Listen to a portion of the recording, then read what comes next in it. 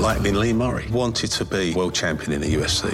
He just happens to be involved in the largest cash robbery in the world. He's definitely not sane. Showtime Sports presents the unbelievable true story about the MMA fighter who pulled off one of the largest heists in history. Huge amounts of money, armed gang, disguises, kidnapping. This is the sort of thing you see in Hollywood films. We'd never seen that for real. Catching Lightning, streaming Friday, April 7th, only on Showtime, streaming with Paramount Plus.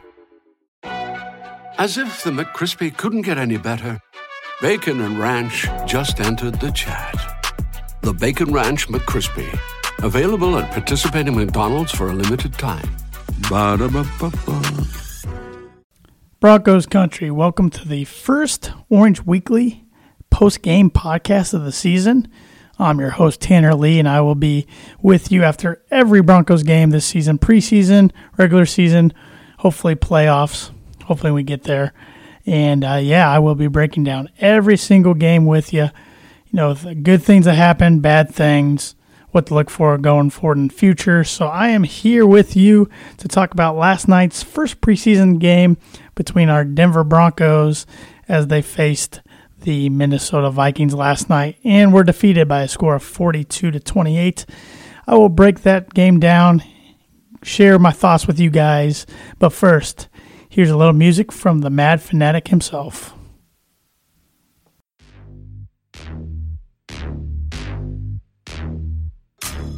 Orange, man.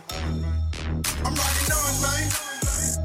Hey, always gotta rock orange, that's just how I roll. I'm rocking orange, man. Word up. I'll be rocking with the Broncos. I'm rocking orange, man. Hey, always gotta rock orange, that's just how I roll. I'm rocking orange, man. You see it? I'll be rocking with the Broncos. All right, now let's get right into the game. As I mentioned earlier, our Broncos were defeated by the Vikings by a score of 42-28. Preseason is always a hard thing for me, at least personally, to evaluate because I'm always just curious how many plays the starters are going to play, particularly in the first game. Of course, always worried about players coming out on the good side of health-wise on the good side. You never want to see anybody injured, especially in a preseason game. But last night was pretty intriguing going into the game. I mean, it was the first time we got to see Case Keenum in the orange and blue facing Kirk Cousins, the new $90 million, fully guaranteed $90 million man, I should say, for the Minnesota Vikings. And some familiar faces as Trevor Siemian is their backup quarterback and Kyle Sloter, who was their third string. And of course, I was also excited to watch Paxton Lynch against Chad Kelly. We'll get into that here in just a bit. The running backs, I wanted to see how Devontae Booker, Royce Freeman, Phillip Lindsay, D'Angelo Henderson, even David Williams, I wanted to see how they looked. I want to see how the defense looked, especially Bradley Chubb, how the young defensive backs were going to look, and I'm going to cover all of that. But first off, the game opened up with the Broncos winning the toss and selecting to receive, and then forced with a 3-and-out. And then, so there wasn't really too much to talk about there. And then the Vikings got the ball and drove the field 78-yard, 8-play touchdown drive, capped off with Kirk Cousins placing a beautiful ball to the wide receiver in stride for a touchdown. It was just disappointing to see that, especially since we had mostly starters out there at that time on defense. Minnesota looked way too comfortable on that first drive. The first drive was just way too easy.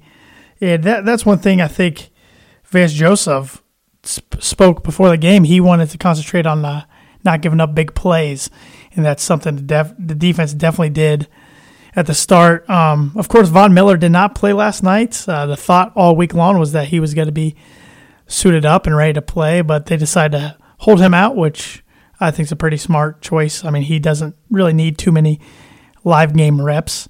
So, but besides Vaughn, really the rest of the defense was right there playing. Then we got the ball back. Case Keenum came out for another drive, another 3-and-out.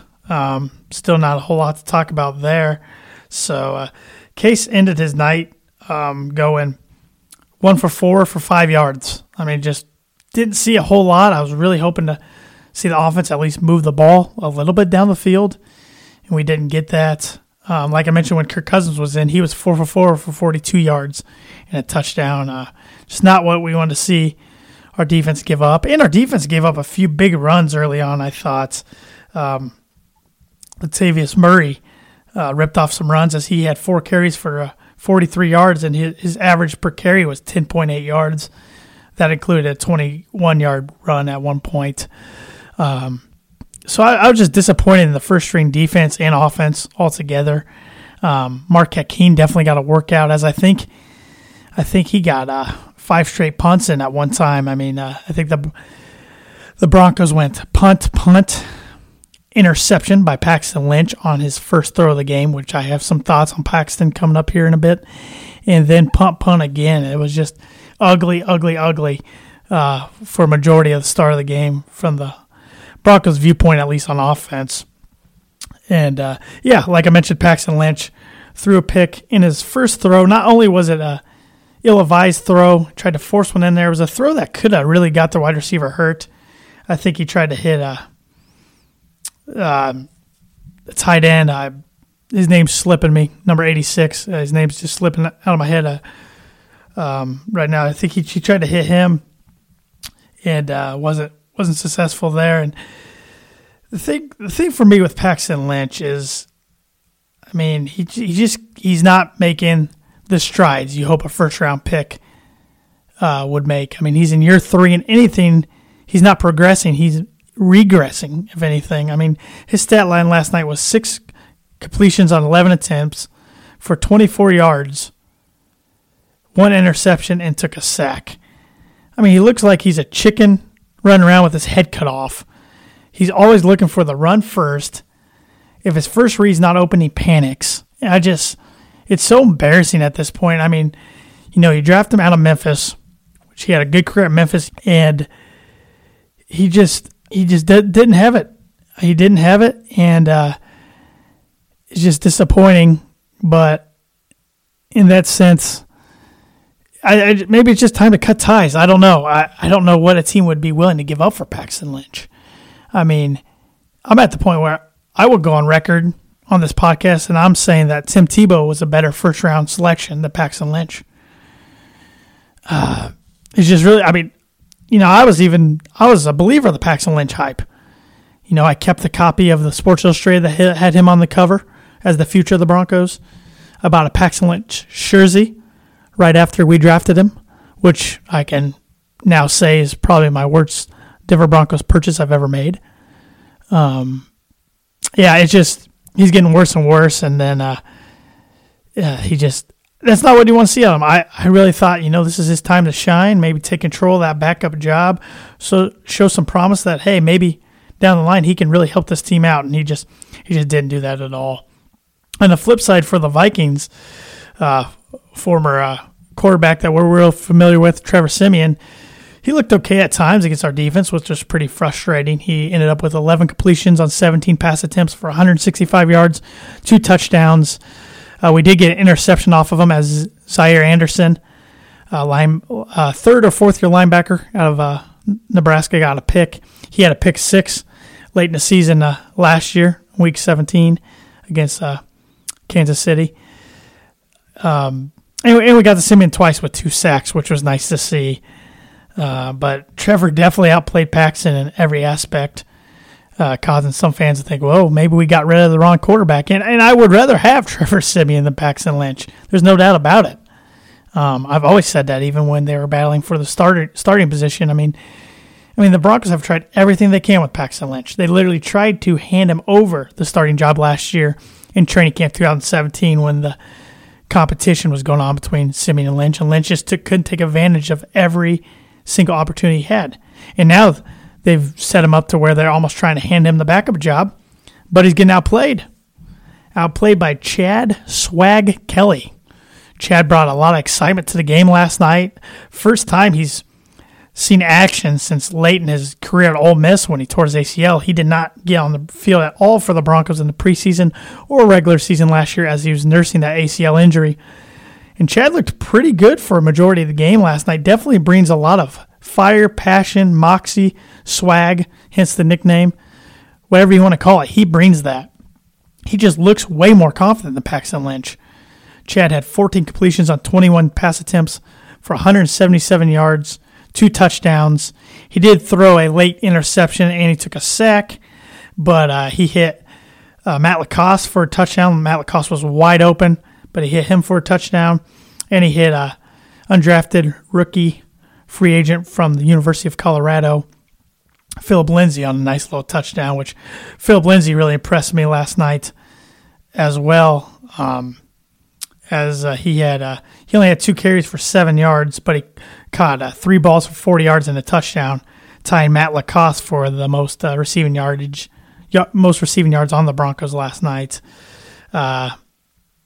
Another rookie I thought looked real good was running back Royce Freeman from Oregon. He had 4 carries for 38 yards and a touchdown. His longest carry was a 23-yard touchdown there. I really like the breakaway speed he had. He's kind of built like former running back C.J. Anderson, but maybe with a little more speed. But back to Chad. Yeah, the only thing I saw wrong with him is on that interception, he seemed to really lock in on the guy. And he seemed to have that last night, even on some completions he made. He kind of locks in on his target and then just kind of gives it away to the defense. But he does have a cannon. He rips the ball. He makes a lot quicker decisions than Paxton Lynch does. And he's a gunslinger. I mean, he's known to throw some ill-advised throws when he probably shouldn't. That just comes kind of with the gunslinger mentality. But I'm really excited what I saw out of Chad Kelly last night. I definitely think he's earned the opportunity to get some second-team looks and second-team reps. If he doesn't get second-team reps now after his performance last night and Paxton's horrible performance, honestly, he's never going to. Now, am I comfortable with him being the every-game backup? I wouldn't say so as of now, but I'm more comfortable with him backing up Case Keenum if Case would happen to go down than I am Paxton Lynch. No way we win a game with Paxton Lynch being the backup.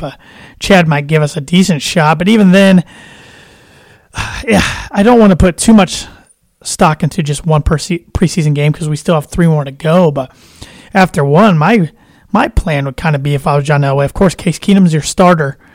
Try to get rid of Paxton Lynch if you can get anything for him. If not, just probably cut ties and eat the money. Keep Chad Kelly around for at least a third string, if not a backup, but go sign a veteran. I mean, there's some veteran quarterbacks out there.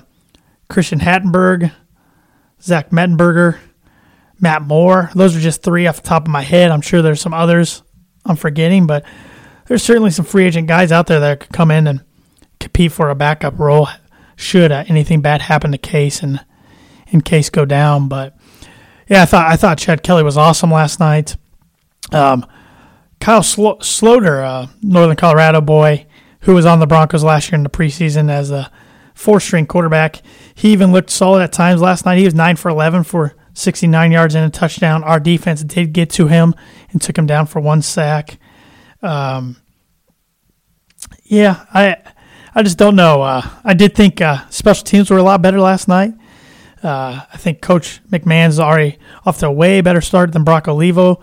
And big round of applause to Isaiah McKenzie. I mean, the guy's coming off last year where he had 5 fumbles.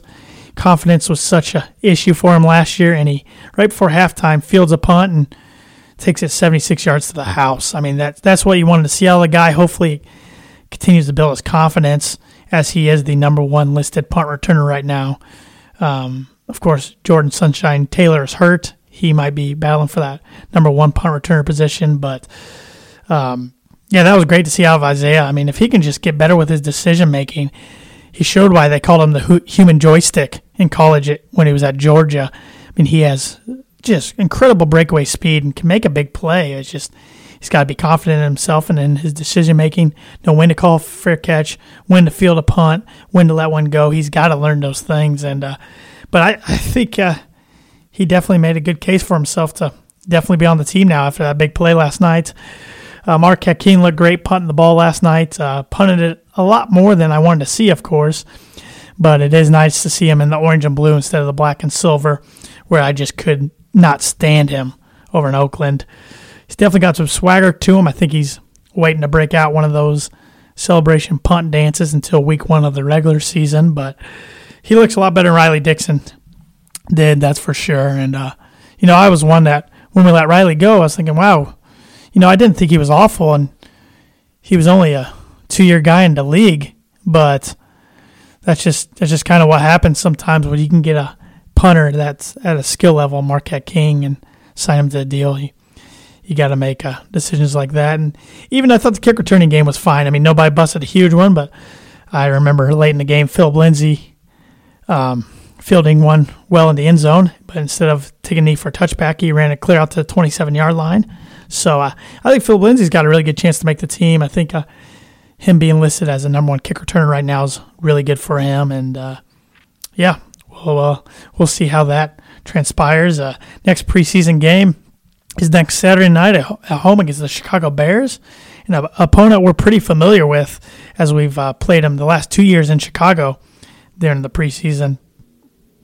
And we'll look forward to a few of the same things next week. Of course, follow all your Denver media on Twitter this week and listen to them on the radio. I don't know if you guys are fans of 104.3 The Fan, 760 Orange Weekly, Altitude, Mile High Sports. Of course, there's tons of Broncos podcasts out there you can listen to.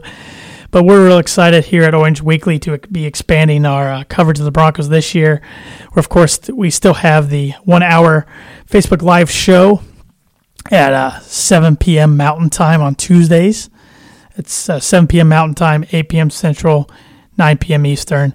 Kev Dan's still the host of that, and he'll have different members of the Orange Weekly crew on with him on Tuesday nights, breaking down the games, the previous game, previewing the next game, just talking with all you fans. It's great when we see you guys get on there. And then Kev, Dan, and I started a new short show on Wednesday nights called The Good, Bad, and the Ugly.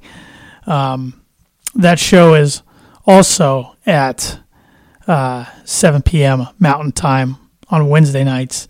It's only a 30-minute show where we will be breaking down the good, the bad, and the ugly from the previous week's game. We'll do that for 15 minutes, and then we go in a chat room where we can chat with y'all and answer some of your questions, and you can chat with each other. And that is on, like I said, getvocal.com. It's a really cool new social media platform out there I think you guys will really enjoy. So check that out on Wednesday nights.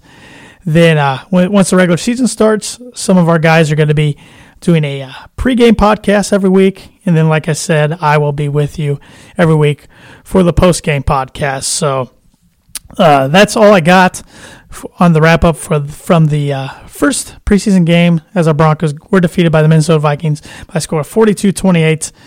I will be back next week recapping the second preseason game against the Chicago Bears. And until then, you can follow Orange Weekly on Twitter, at Orange Weekly. Make sure you like us on Facebook, follow us on Instagram, and you can follow me on Twitter as well. My Twitter account's at @the_T_Lee. I love talking Bronco football with you guys.